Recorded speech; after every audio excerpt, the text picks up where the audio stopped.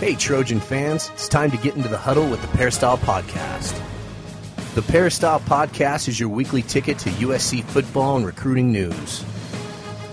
Don't forget, you can download the podcast 24/7 on our website, peristylepodcast.com.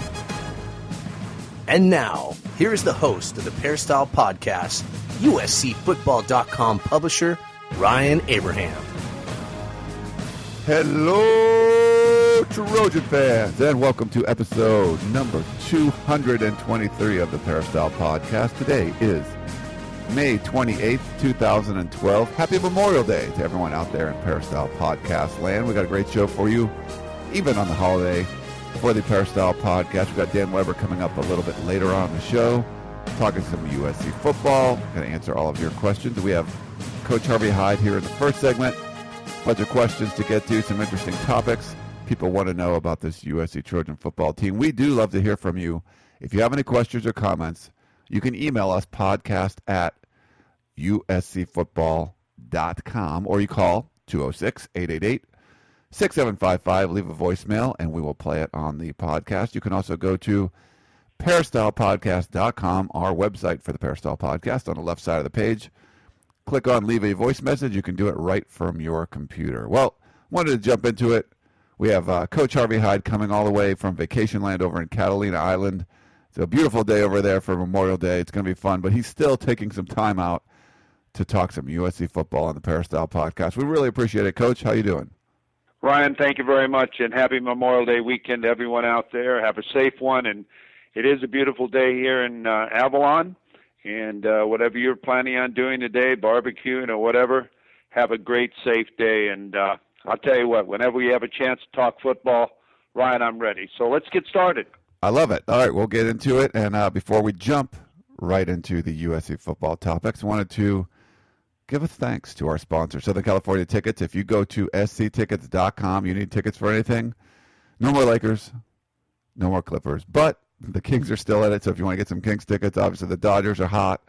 The Angels, I think, have won 6 in a row now, so lots of sporting choices here in Southern California. If you want tickets for sports, if you want to go to the theater or a concert, something like that, you can go to sctickets.com. They've been nice enough to help us out over the last several years, and I hope you can check them out, and they can help you with your ticket needs. And, Coach, I wanted to say thank you, and happy Memorial Day to you on this special day. I know you're taking some time out here of your busy vacation time over there in Catalina, but we weren't sure if we wanted to do the show today, but I think it's a nice little honor for the fallen Trojans of years past, and people still want to talk about some USC football, so we thought we'd do a show.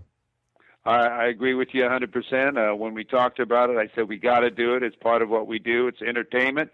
We play games on holidays, so why not do a show on a holiday? Right. We can do the show. That's a small sacrifice for us, but I know we want to let you get back into things, so I guess we can jump into some of these questions right away. Let's start. Eric had a question, Coach. He, a.k.a. Brown Sugar. Hey, Eric, what's up going on, man? He says, do the Trojans have a strong candidate to replace Matt Khalil at left tackle? What do you think about the left tackle spot for USC? Well, you've got a gifted young player. He's got great potential. He's got great athletic ability. I watched him closely in the spring. Andre Walker. Quite a battle. Pardon me? For Andre Walker. Andre Walker, yeah. Right, and I think he has the potential to be an All-American. I'm just, evaluating him on what I saw. I think he needs to get a little bit more motivated, a little bit tougher. I think he's got to learn to play or turn his motor up a little bit. He's got to get out of second gear and get into third gear, and not only work hard as far as during the scrimmages, but work hard in individual technique and warm-ups and stretching and the whole package. He's got to turn into be a leader. On your offensive line, I think your left tackle is a key spot, as we all know, and you've got to depend on him, and he's got to take that responsibility as a left tackle, knowing what his duties are and what his responsibilities are. And if he does what he's supposed to do, the Trojans will have success, and in the future, he may have success in the NFL.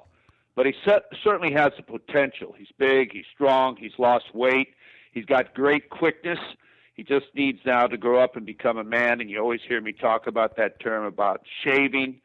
Once he has to shave every day, I think he's going to be a tremendous replacement for Khalil. I really do. He's got great potential. I think they have him at the correct position, and I think he'll do a great job. I think you've got to motivate him and coach him hard. I'd watch him every single play.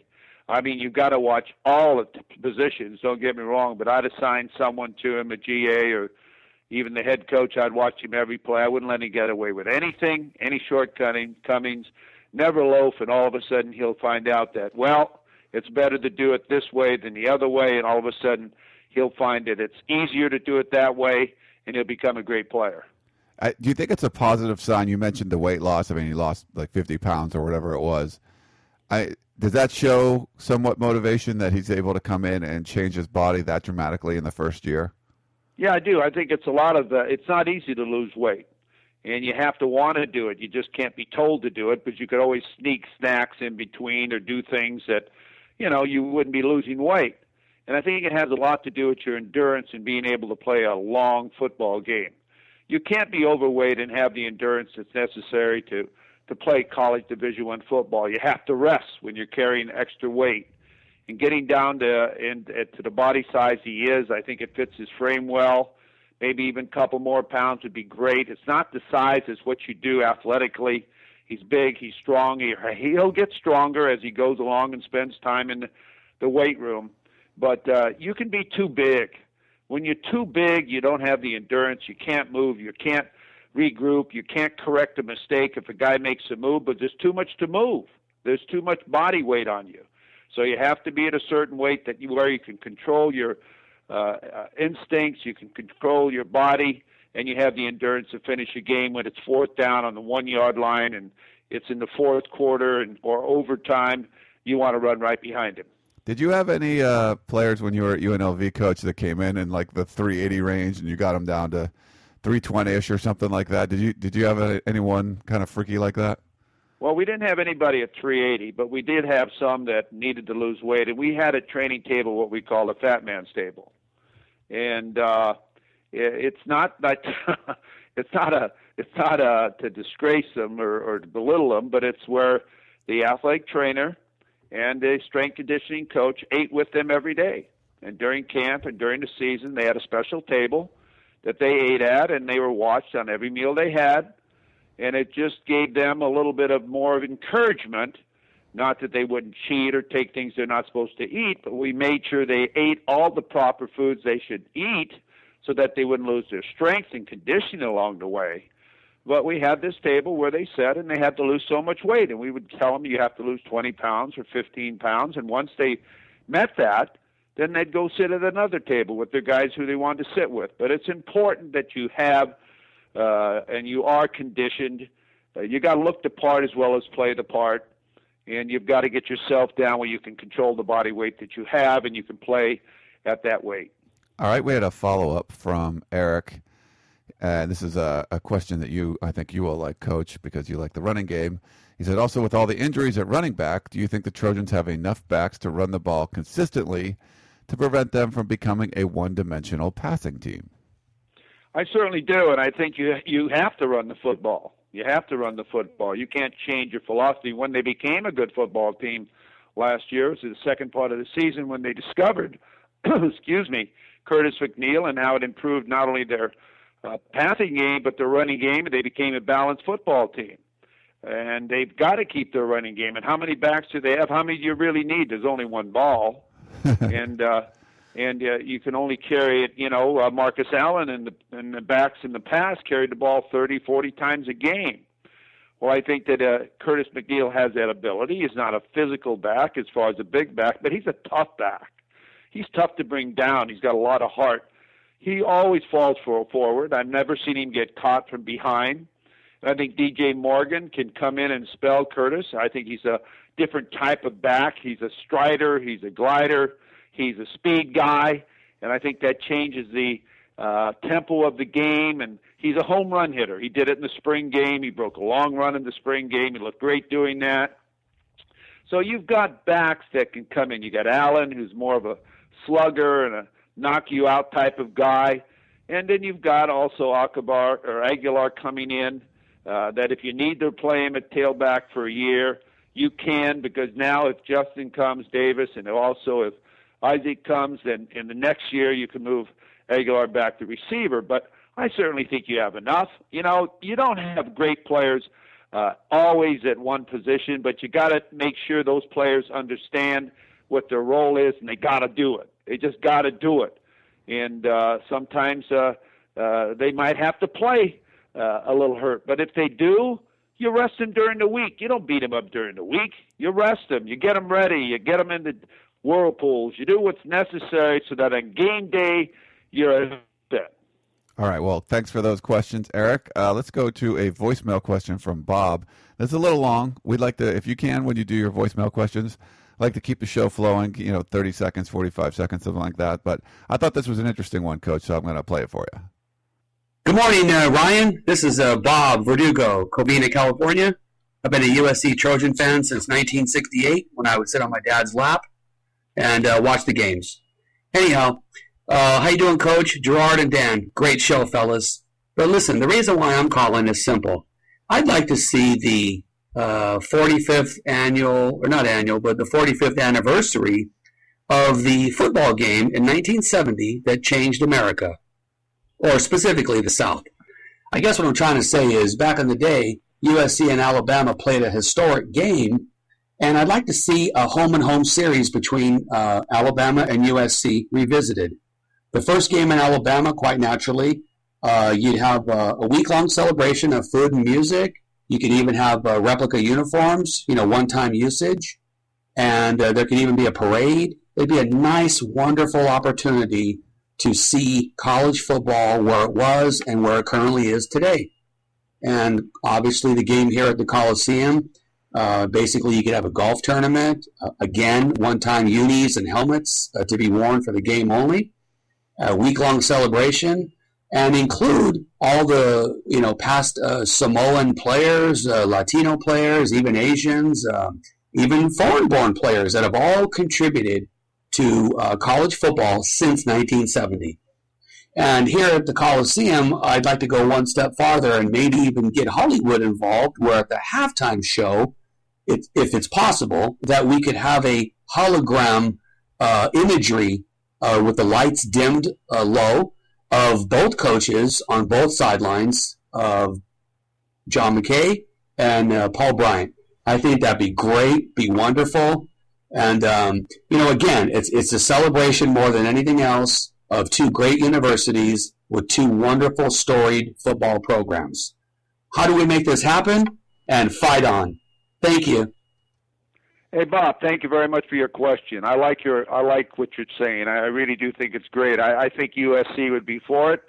I'm not quite sure Alabama would be for it. They like playing John Mason or Steve Mason or I don't know, Bob Oles University or something. Not to make fun of the University of Alabama, but I think it'd be a great traditional game. I think if I can remember properly, Mike Garrett told me at one time he tried to get a game with them, and don't take my word for it, but I think, and they declined.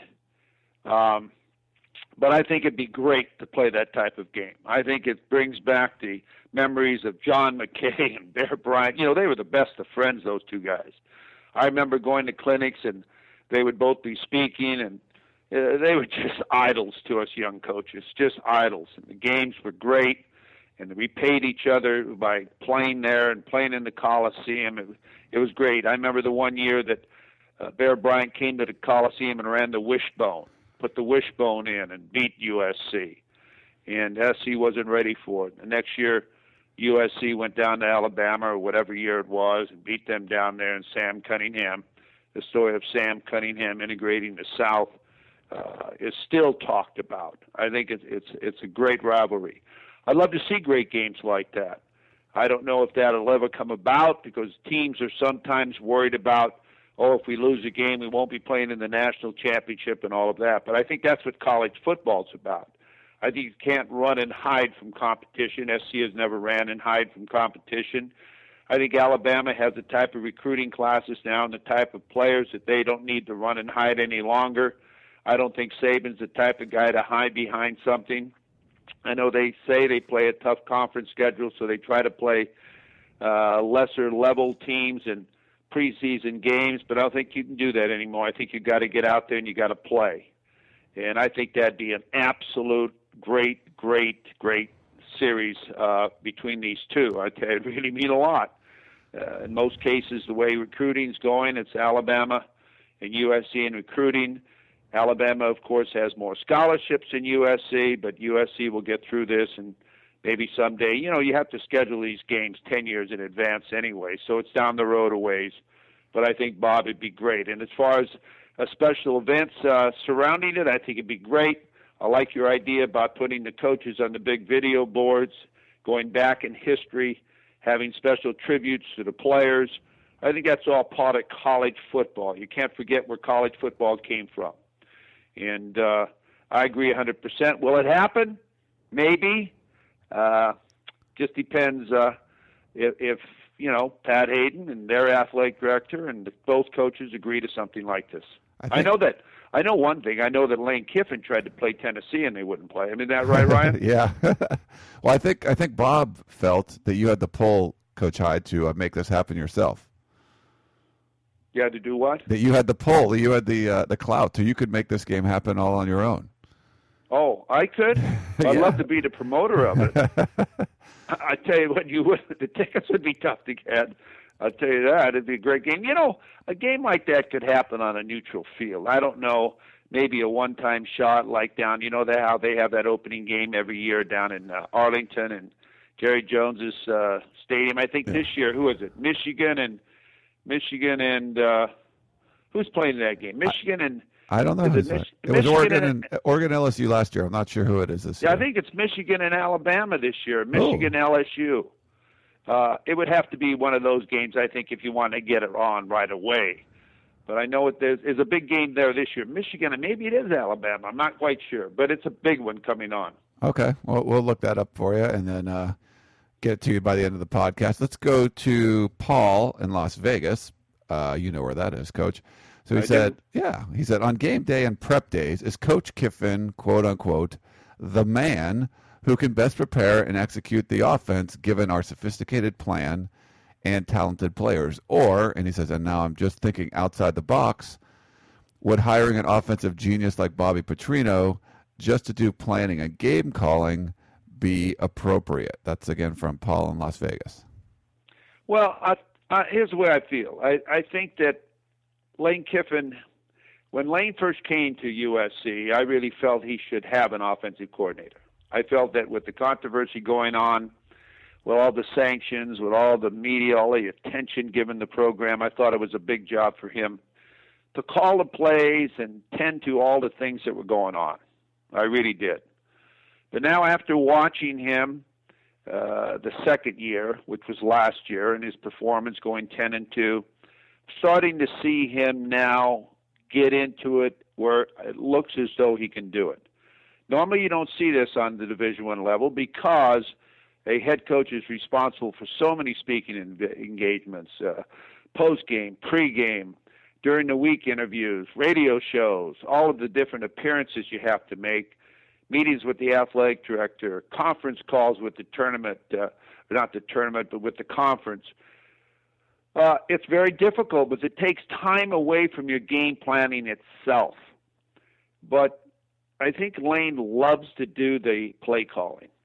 And I think that it would be very difficult for him to stand back and allow someone else to call the plays. And when you call plays, you've got to have a flow and a rhythm, just like players playing every down. You've got to have a reason to call a play. You've got to know why the play didn't work the last time. You've got to change blocking schemes. You've got to really be into it. And I think that he's into it too much to give it up. I think he has his plan. He likes calling plays. And I think he won't give it up. And not that I don't think he should give it up. I'm just saying he enjoys it. Now, there becomes a time when you say, I can't do it all. Recruiting, calling plays, doing the necessary things that have to do with this team, and you do then turn maybe the running game over to one coach and the passing game over to another coach, and you sort of coordinate what they come up with. But he likes it. And if he likes it, you got to let him do it, because he'll second guess the guy that's doing it. I called plays when I was in junior college as a head coach. When I got to the 4-year level, there were so many things to do that I hired people who I believed in who could call the game offensively and defensively. But I was in control of the game the whole time. I heard every play that was called offensively or defensively, and what I would tell the coordinators who was doing that, when we reached certain zones, you could pass on this down, you can't, or go for it, or I'm giving you 2 downs to get the first down. We're not going to kick a field goal, so you got 2 downs, get the first down, or all I want is 3 out of this series. Things so they could plan ahead. And the same thing with defense. Don't blitz. We've got them down there. I don't want to take a chance of a big play. Or go after him. We can't stop him. Go after him. Go after him 100%. Don't worry about it. Play man and go after them. It's the only way we're going to stop them. We got to get a sack. So that's the way I did it. And I think Coach Kiffin likes calling plays. He's not ready to give it up, so I think he should keep doing it.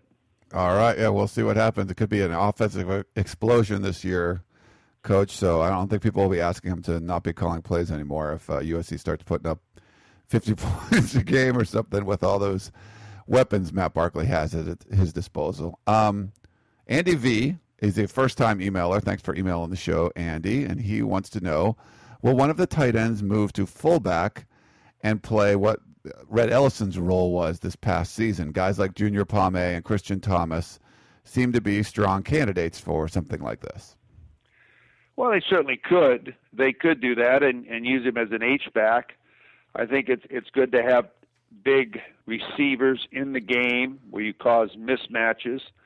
And I wouldn't be a bit surprised if that happens. I just think that you've got to get your tight ends on the field. Yeah, you really do. You've got to get those type of players playing. You can't waste their eligibility. New England did it with 2 great tight ends, and look what they did. You caused mismatches, corner routes, drag routes, deep corner routes. You can do so much with 2 big tight ends. Yet you have great receivers outside, too. You could take a great running back like Farmer, except, you could use him in a different role as far as a running back and as far as a receiver, too. You could take this kid Aguilar coming in. He's the type of kid that could do that. But I think you'd be more apt to take a Palme, who's a great athlete, put him in that type of position, and teach him the same role that Ellison had. You really could. It just depends what you want to do with your offense. You don't want to have tendencies with your offense. You can't just put a guy in on certain plays. As the defense, it gives a signal to the defense. These are the things they do out of this set.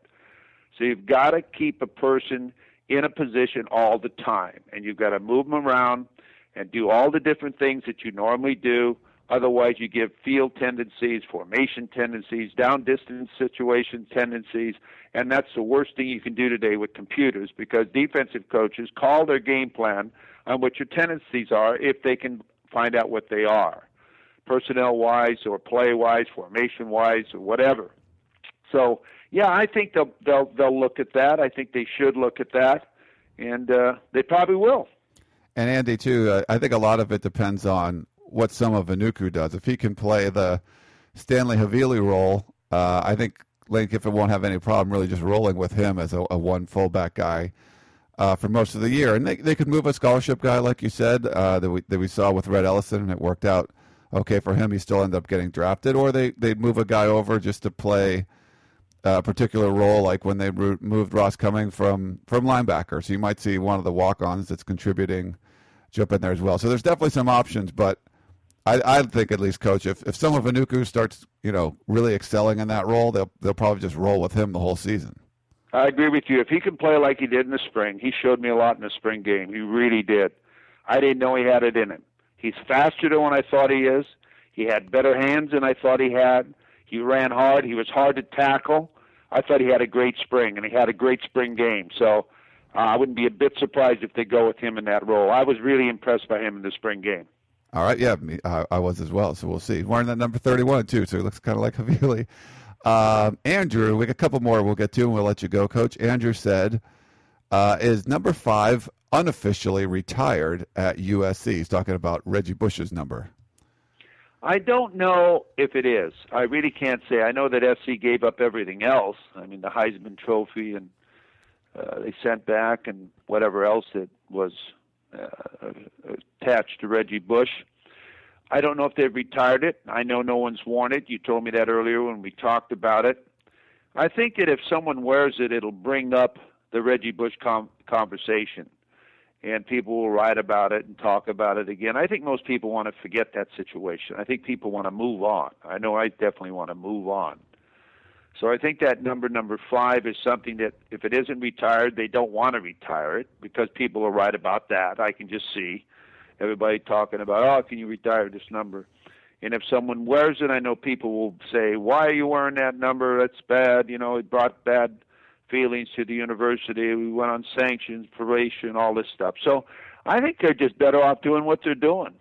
Just leaving it alone and move on. And if you have to wear it because you run out of numbers, just give somebody a double number. I think really that's probably what they're thinking. Now, are they? Do I know they're thinking that? I have no idea. It's just a guess.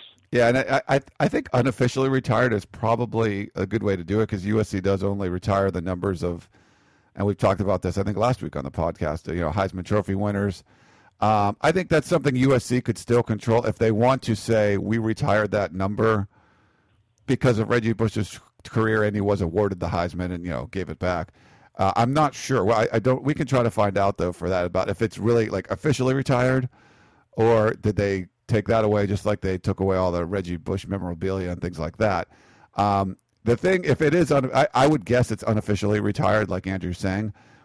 But here's how it can become unofficially retired.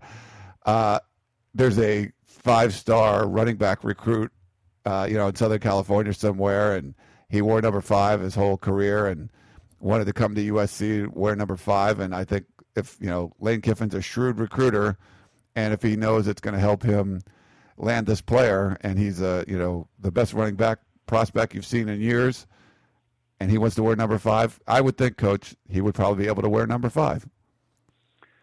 Yeah, maybe.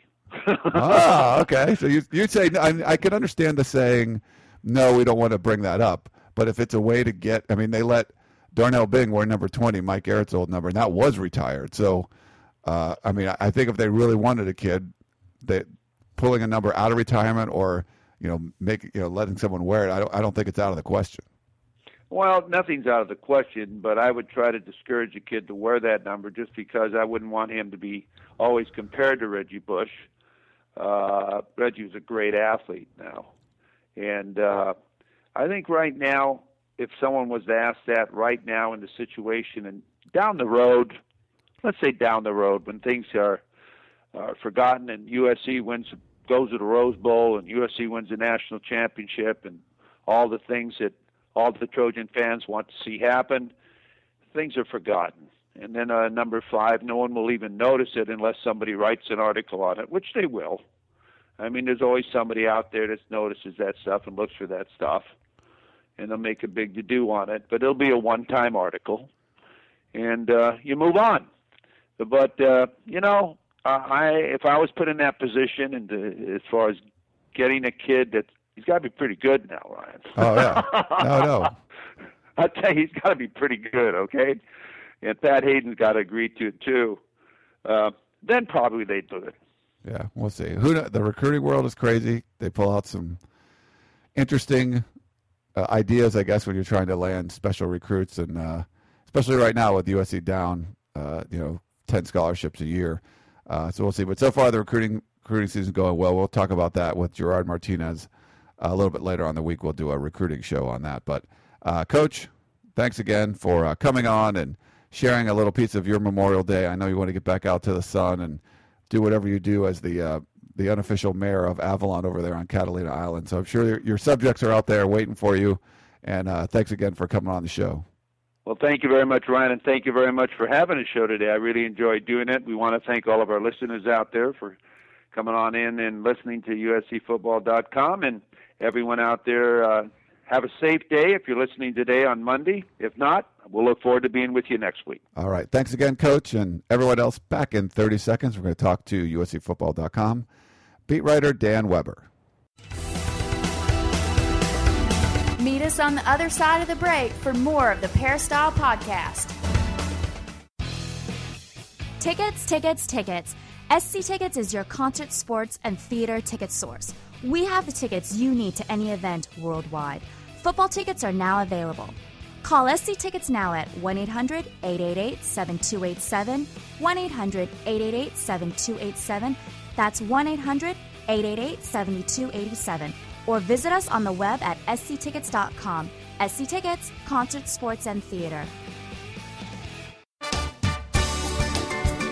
We now return to the Peristyle Podcast and your host, Ryan Abraham. We are back here on the Peristyle Podcast, and as promised, USCFootball.com beat writer Dan Weber is joining us on this Memorial Day. Happy Memorial Day to you, Dan.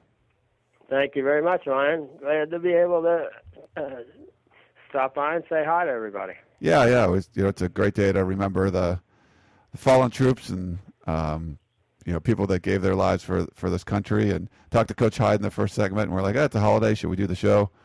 But we got to get out on it. We got to do it. We got a lot of questions. People want to talk about Trojan football, but we also want to say a special thank you to everyone that gave their lives for this country. And you always think if you ever have a chance to go out to the USC-UCLA baseball series at the end of the last one of the year, typically, and if it is Memorial Day weekend, you can go to the cemetery, LA, Veteran Cemetery, right across the way from Jackie Robinson Field there, and it's very moving experience. I know I did that last year, going over there, and you really want to do something like that if you get a chance. It's just something special on this weekend. It certainly is, and let's jump in there. That's actually a great point. That's been over there a couple of times, and it's definitely sombering, but it's worth going over and checking out. We got a bunch of questions, so we'll try to get through all of them. Theo wrote in, Dan, and he says, what are your thoughts on switching Kevin Green to part-time linebacker, especially when playing smash-mouth teams such as Stanford or Alabama? Alabama's not on the schedule. I guess he's assuming USC might meet Alabama in the national championship game. Oh, and one other thing before we get into that, Dan. We talked to Coach Harvey Hyde in the last segment. He couldn't remember who Michigan was playing that first game of the season. It is Alabama. So Michigan play Alabama. Yeah, okay. Kevin, that may not strength and hard work and all of those things are his strong suit. His movement, hip movement, for example, and all of that might not lend itself to linebacker. I wouldn't think. I mean, if he had the and some of that is a factor of starting football pretty late and being as big as he is and strong and all of that. But if he had the ability to step in at linebacker, he'd be an absolute killer defensive end at his size and strength and as hard as he works and all that. I'm just not sure that matches his skill set. As much as you'd like to have that size and strength there, the movement and the way they're going to play linebackers with the ability to move and all that, and just I think he'd have a better chance at moving down to a defensive tackle than he would as moving up to a linebacker. Would be my take on his physical skills. All right, thanks for that one, Theo. I agree with you 100% on that one, Dan. A lot of ability. He just hasn't been playing football that long. And I'm curious to see what he ends up doing this year because they're going to ask him. I think they're going to ask him to do more than we've seen before. Yeah, and if he's the kind of kid, if he gets better and better and better, and improves on, you consider maybe fifth year of football right now. Who knows what the top end is for him? As smart as he is, and as hard as he works, and as strong as he is, and all the other things. He's just hard to say where Kevin's going to end up. But we'd love to see. He just couldn't be a better kid.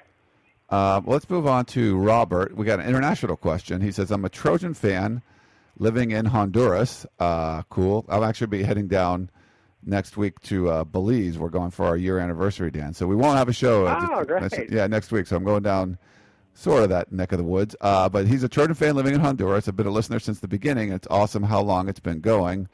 He wants to know which pro quarterbacks, do you think Max Wittek and Cody Kessler resemble the most? I've always said with Cody that he looks like Drew Brees, kind of, that same kind of a guy with, escapability and ability to move on the run and improvise and a very catchable ball. Not somebody you think of as having this, cannon and all that, but certainly good enough. I mean, that's an easy comparison, I think. That just jumps out at you. Max Wittek, that's an interesting. Let's see about that. That's because we haven't. Max has been this sort of typical, big, strong Orange County guy with a big arm. But that's an interesting one. Kind of, I would say a little bit of a maybe a slightly smaller, kind of a Carson Palmer guy. Maybe no one is going to come along with quite the arm, that Carson had. I think his ability to run the ball, we've seen more and more of that, and that was always the thing about Carson that people didn't realize, that he ran, in the 4.6 40 area, and people just didn't understand, I think, how athletic Carson was. But that would be somebody I'd look at. I'll throw that to you. What do you yeah, it's interesting. I'm trying to think of who. It's hard when you haven't really seen them in game situations. You're talking about kind of in a high school deal. We got to see him play in high school and things like that. But now you're watching him just kind of on the practice field. It's tough to say. I think the one with Kessler, I agree with you on Drew Brees. I think it's a little tougher with Wittek. He's not 6'6" or anything like that. Right. But kind of maybe a little bit of shorter but athletic and stronger armed guy. I'm trying to think of who that would be. Yeah, and we haven't really gotten a scene where it's like his team and he gets to take over and take off when he wants, when he has to or whatever. So we haven't maybe gotten a chance. Kessler has the ability more. I think when you're learning the offense and that, if you're the improvisational sort of a guy like Kessler is sort of naturally, it's easier to show that than maybe it is if your game is more like Max Wittek. So I'm not sure that we've really gotten a chance to maybe see him. And I think Lane has pretty much said the same thing, that we haven't really seen where his game can go. So it's something to think about, and it's something for him to, kind of show where can his game take him. He's certainly gotten better and certainly gotten more comfortable, with the playbook and with, being in the huddle and all that kind of stuff. So I think we'll see some things this year that'll give us a little more of an answer to that question. But he certainly looks like an awful lot of guys that you see in the NFL. I mean, it just, he's kind of the classic looking, NFL quarterback with the classic kind of looking NFL arm and probably better feet and legs than that maybe we give him credit for. We know he's got them. If you remember his high school All-Star game and that, he did an awful lot. Yeah. With his feet and moving around and running the ball. And he did, at modern day. It's just those kinds of kids with that kind of arm don't always get credit, maybe for having those kind of feet. What about not the personality, but Mark Sanchez, physically? See, I think Wittek is more the classic thrower. Mark, to me, always was the looked like if he would have been one of those two sport guys and played on the and competed for the track team, he'd have been a javelin thrower. He was one of those guys that just tried to throw the ball through people. He got a lot of extension, but he kind of hit a sort of a low release point, whereas Wittek's got that more stand-up. Classic stand-up quarterback, throw the ball above your head, that kind of thing, whereas Mark was that kind of real athletic, get that real wide base as he, turned the ball loose and just drilled it, really got to kind of had a wide stance, for example, and had good escapability. Whereas Wittek is more that, looks like more the traditional kind of more upright quarterback, whereas Mark was kind of this, hybrid sort of a guy. But I always thought of him as, I'd like to see him throw a javelin because he had that kind of explosiveness and that ability to release the ball really wide base and kind of lower. Whereas Wittek's, I think, has the ability to, throw the ball over the top more. Okay. Fair points there. Let's see. Let's go on to Paul and Petaluma. He says, other than early enrollees like Chad Wheeler, Wilson, and Starr, are you aware of any other freshmen who are enrolled in the first summer school session? And then any information or rumors about incoming athletes who still may have academic hurdles to clear? I do know that Max Turek is enrolled, so he was already enrolled in that first summer session. So I think it's any of the guys that graduated high school, not early, but like they were a little bit early. Sometimes, and sometimes graduate in June. Other guys are early May. Those guys could enroll. So I know of Max Turek already being on campus, but I'm not aware of anyone else. I don't know if you are, Dan. No, I'm not, and it almost, isn't a big deal anymore because they're going to be enrolled for one of the two, summer sessions, and with all the, kind of the regular guys being enrolled pretty much unless they've got, they've finished all their things that they need in the summer, pretty much being enrolled for both summer sessions. You don't think about it as much anymore as to who's there and who's not. But I guess we'll certainly know when we see the first guys that show up for the summer workouts, the kind of voluntary throwing workouts and that, and then we'll have I think a better idea. But I think basically everybody will be there unless they've got an and we really haven't heard much about that much in terms of high school guys that signees that have academic issues still hanging over them. But that's the only thing I think that keeps the kid maybe from getting here at least by the second summer session. So, but it's certainly something to look at. It's not something they talk about very much, but you can kind of figure it out as it goes along. Yeah, reading between the lines a little bit, and we'll figure it out. So let's go to Roger. He said he has a question on George Farmer.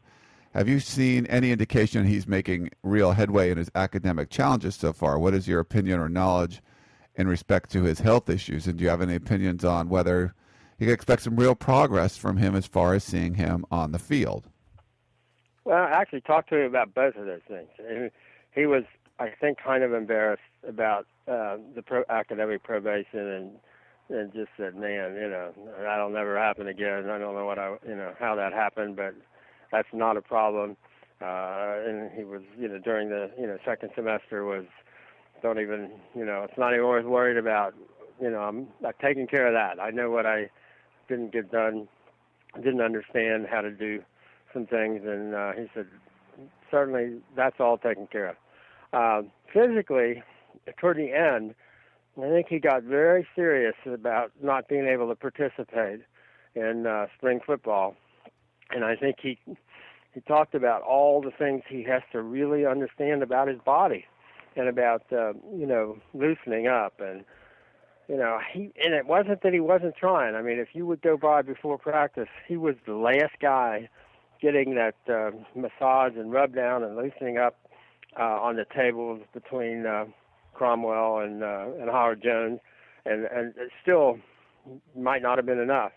When you've got a really heavily muscled, dash man, it's the same thing that all those guys in the Olympics and all those guys at the NCAA, championships and that have to deal with, and a lot of the USC track kids do as well, is you just got to know your own body in ways in which maybe the more limber, lightly muscled guys don't have to think about. You just got more to pull.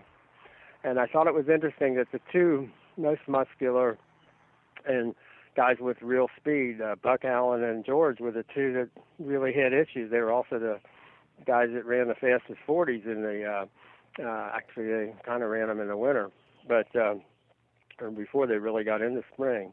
So it's an issue. It's one of the reasons I think some teams don't run 40s all the time, because they don't want to take that chance of kids just putting that little extra into it. But I think by the end of the spring, when you talk to George, I think there was a focus about both of those aspects that you hadn't seen before. And it's hard. If you're as talented a young athlete as he's been, and not to say things come easy, you still got to really work hard at it, but you're not pushing yourself in a way that he has to pretty much every day at this point. And I think he's learning what it means to, compete at the level he's competing at USC. And, there comes a time when you sort of get it. And I think that possibly happened to George in both aspects in the spring semester. So I'm fairly encouraged about him. He's got some great role models, to say the least. If you just limit those role models to Sarah High alum, he's got some great role models. So, but he's coming from a different place. He's got a different set of physical tools, and has done it differently over his career. So that'd be an interesting thing to watch. Is how does George deal? It's not always easy. You look at some of the great athletes that have come into USC in the last 10 or 12 years, and it's not always been easy for him to figure out how to use all those athletic gifts. So certainly something to watch, and those are excellent questions. All right. Let's move on to Donald in Florida. He's USC class of 1990. So this was about the Haiti trip, Dan, and you wrote some really great stuff about that, about the USC football players, 16 of them going down to Haiti. But I thought this was an interesting question. He says, now while I'm trying not to let my cynical side affect me too much, I do wonder about NCAA repercussions. I can just imagine the NCAA saying that the cost of the trip was an improper benefit and the sponsors given violate the amateur status of the players, i.e. the Colorado skier a few years ago in the Olympics. I'm sure the USC compliance department cleared it 100%, so I was wondering if you can explain what needed to be done. Was there any NCAA issues with the USC players going to Haiti, Dan? Well, I know there was a lot of work and a lot of back and forth between USC and the NCAA, and a whole lot of things that had to be made very clear in terms of, like airfare. Okay, who's paying for it and exactly how they're paying for it, or kids going out to get sponsors and, to underwrite the trip and things like that. And I think there was probably much, much, much more back and forth between USC and the NCAA than we can probably imagine, or that USC, the USC, like, Les Barkley, who really was the inspiration in the Barkley family, and they've done this themselves a number of times, and they thought they extended the opportunity to these USC players all of a sudden changes everything in terms of how the NCAA looks at it. And I just don't think they probably wanted to focus all that much on the back and forth and the fact that they had to change at kind of the last minute when they were going, based on when summer school started and all that. So I think there was a lot of it, and I think they pretty much cleared everything. Now, I know if you want to be super cynical, you can say, yeah, well, the NCAA cleared O.J. Mayo before he got here too, and says, yeah, he's fine. And then all of a sudden, that didn't seem to apply anymore. So, yeah, you can be cynical about the NCAA, and the NCAA deserves people to be cynical about them, without any doubt. But I think USC, did everything humanly possible to make sure that this was exactly as advertised. And it's obviously to think, oh, this is an extra benefit. It just... They couldn't even begin to try to, I think, say that wasn't the case. The NCAA's got enough credibility issues right now to not want to go there. You wouldn't think. I mean, and I don't want to be cynical either, but I'm reading stories this last week about Michigan's football players who were, came out to Pasadena and worked out with the Navy SEALs, for I think 22 of the football players. And I know it was hard work, it was training and all that, but that one looked like it might be a little more closely related to football development and a nice trip to the West Coast. And I don't want to be cynical here, because you certainly want to give the Navy SEALs their due, and I'm glad the University of Michigan gave them their due, and Brady Hoke, coached at San Diego State and all that. That to me looks like the kind of trip you'd have to spend even more time with the NCAA, making sure they understood this wasn't just, a nice trip to the West Coast where you got some work in for the benefit of the players. So I would think USC doesn't have a lot of problem there. All right. Thanks for that one. Let's see. That was from Donald, class of 1990. Let's go to Chuck in Florida. We need our weekly walk-on question, Dan. We always have. He basically wants to know, what's a walk-on and how does their eligibility work? Just kind of explaining where they don't. A lot of times people get confused, Dan, if the walk-ons are counting towards scholarships, and obviously they don't. But how do they work as far as if do you get 4 years, 5 years, redshirt year, all that kind of stuff? The walk-ons get the same sort of eligibility time limits that scholarship players get. Yeah, I think they absolutely do, and I think the big difference is, was a walk-on recruited in the same way, that the other athletes are? Obviously, they also don't get a scholarship. They don't, get the benefit from the training table and things like that. But you do have the preferred walk-ons where they, do give you help in terms of, getting into school. You don't have to try out, things like that.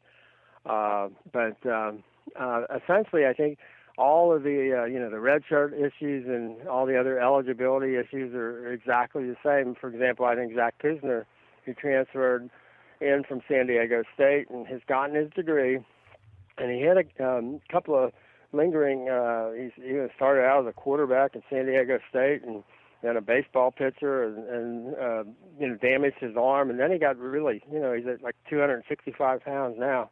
And he's a terrific practice player for USC, got in some games last year. And I know he's requested now the extra year of eligibility. His eligibility ran out at the end of the spring semester, and he was practicing in the spring. And now he's requested it, because of injuries and after his transfer from San Diego State for, the medical redshirt year. So we'll see if he gets it. He would be a real plus to have a smart veteran kid, just a great leader on the practice field out with USC. But whether he was a scholarship player or not, all the eligibility issues are exactly the same. Okay, thanks for that one, Chuck. And we got one last one, Dan, from Troy75. He says, I fully agree with the points raised last week about USC needing a women's softball team. However, at the same time, I have to say that a men's soccer team is way overdue. I've heard rumors that the sports arena might be replaced by a purpose-built soccer stadium seating 25 to 30,000. What does SC have to do to overcome Title IX objections to having another men's team? A great question. I don't know how they overcome that. I mean, there is that comparability issue. Where would they? Because they'd have to come up with at least one more sport if they added men's soccer to balance out, the women's numbers. And I'm not sure what other opportunities they would have to balance out. I mean, I think it's easier when you've got the 28 or 30 sports or whatever that a Stanford has, but when you're under 20, like USC has, that makes it harder because any one new team added for the men throws you, farther out of kilter in terms of, total numbers. So that's a really good question, and you're right. Men's soccer, is overdue at USC, and you wish you could balance out men's soccer with men's soccer and women's softball, balance out scholarship-wise. Probably number of bodies on the team, probably not. You have more on the soccer team, you would think, than on the women's team. And it's one of the issues. I will say this: it's where regulations like Title IX go wrong. For example, players or athletes that often get penalized under Title IX, for example, are walk-on football players, because and study after study has shown this, that it's far more likely, far easier for you to college to get men to walk on in their sports than it is for women. It's just one of those things that's different. Women aren't as maybe interested in being walk-ons as men are. So what happens is, in order to make them comparable, they have to knock off the number of walk-ons, for example, that they can allow in football, because they can't find enough walk-ons for the women's teams. And you can say, hey, Title IX was well-intentioned and all that, but there are some specifics in terms of essentially unintended consequences from a law like Title IX that really. I mean, I was covering Purdue one year, and we had a kid from our local high school. He was a sports editor at the Post-Tribune in Northwest Indiana. We had a kid who had become just like the best cover guy on the Purdue football team, and walk-on kid, loved football as his life. And he got, after, I think his junior year, he basically was told that the way the scholarships numbers worked out and what have you, that they couldn't have any more walk-ons. And he lost. I mean, he didn't need a scholarship, didn't want a scholarship, and was told, our numbers are out of whack, and we have to cut, the walk-ons at this number. And here's a kid who had started on every kickoff for 2 years and lost his ability just to be on the team, because it was going to throw because Purdue was a place where they had a lot of kids that wanted to walk on the men's teams. So now, I'm kind of soured on the way they figure out the numbers, but that's why now I think 105 is the number for men's football pretty much everywhere. I think that is the number. They have a number now. They used to not have one, but so yeah, comparability makes it tough in terms of adding sports to make sure you keep that balance going. I read an interesting article over the weekend. I cannot remember it. Man, I wish I remember who wrote it. But it was kind of a calling out of, people blame Title IX quite a bit when you're talking about these things, and when you talk about baseball, and you're seeing like USC baseball teams struggling the last several years, and they have, I think it's 11.7 scholarships to hand out. The 11.7, like, that doesn't come from Title IX. That comes from the NCAA. And there's really weird limits of, like, why do some sports allow partials and why do some not? And it's like they're trying to keep everything in balance. But even on the women's side of sports, where, like, there's some sports that are fully, like crew, like, man, you can have the whole bunch of people on crew scholarships, and they were, and if you have equestrian, like, there's these certain sports that have high numbers of scholarships, and it does seem to have to do with how much money, it was almost like, well, the NCAA can make more money on this sport, so there can be more scholarships here. It put a lot of blame on the NC2A as opposed to Title IX, because Title IX doesn't say that, you can only have 11.5 scholarships for men's baseball. That's coming from the NCAA. So it was a really interesting article. I'll try to find it out for you and post it. And I also would like to blame the universities, the conferences, lawyers in general, basically, because a lot of that is precedent-driven, because, people take them to court, and then they say, oh, we don't want to keep defending these cases, therefore, the Department of Education, in terms of how they look at things and all that. I mean, it's a big bureaucratic, to some extent, I think, bureaucratic boondoggle in terms of how it's administered.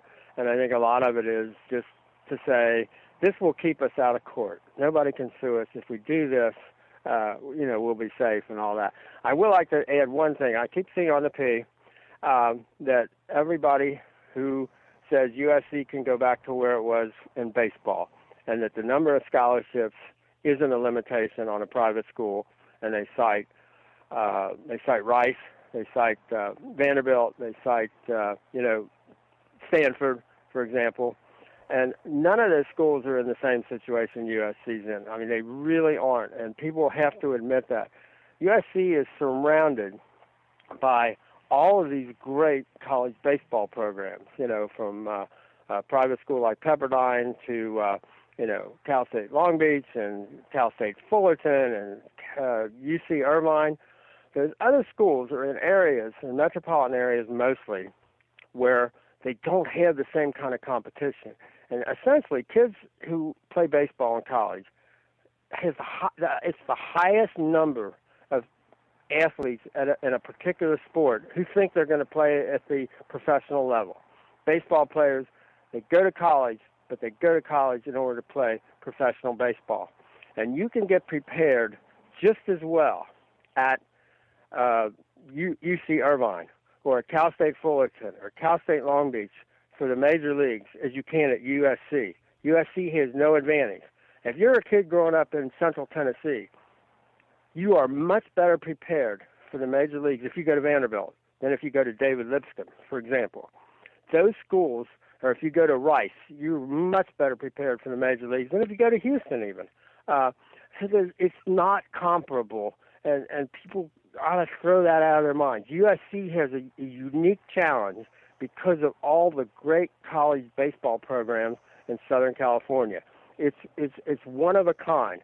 And to say, because Stanford does it, where else are you going to go in Northern California if you want to play on the best baseball, other than Cal, obviously, but they've got two. There's so many more in Southern California. It's really difficult. I mean, UC Riverside got a good program. I mean, there are just so many good programs where you can get just as prepared for the major leagues as you can at USC. So, and the difference with USC and softball, if USC started softball, girls are not going to college to play softball, to play pro softball. They're going to college to get a good degree. So USC has an advantage there. So if they start softball, there's an advantage. If I walk in recruiting you and I'm at USC, I've got a better shot at you than if I'm at Long Beach or Fullerton because of USC. That same advantage goes away completely when you're talking about men in baseball. I just wanted to get that on the table because it's really different. And USC, is just getting the right coach, sure, that'll help, and a lot of other things. But USC has a unique challenge in baseball. Obviously, it has the greatest tradition in college baseball historically. That makes it even more of a challenge, I think, in some ways. So just wanted to throw that out there, even though it's maybe not football related. I've seen enough, posts recently, when they look at this baseball season and USC finishes, second from the bottom in the Pac-12, and so, USC should be able to get back to the top. Until they get enough scholarships so that you can have a real baseball team. The scholarships, for example, in softball are much closer. You can have the same pitcher pretty much all year long. Yeah. You might have to have one backup. College baseball, you need, 6 pitchers.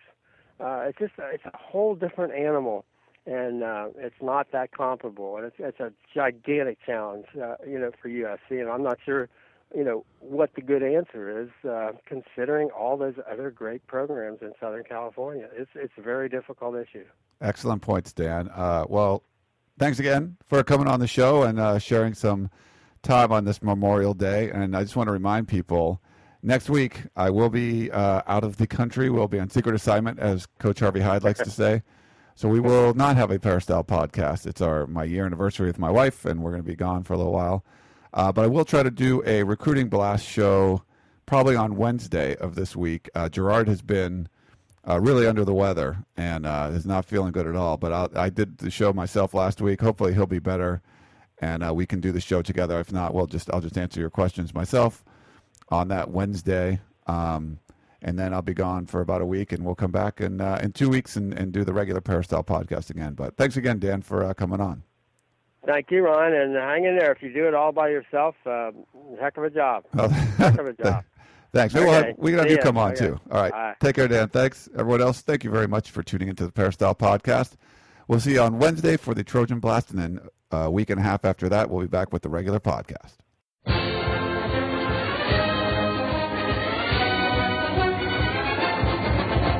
You've been listening to the Peristyle Podcast presented by USCFootball.com. Be sure to tune in next week for the latest news on Trojan football and recruiting. And don't forget, you can automatically download the podcast directly to your iPod or MP3 player for free. Just click the iTunes link on peristylepodcast.com or search for Peristyle Podcast at the iTunes Music Store.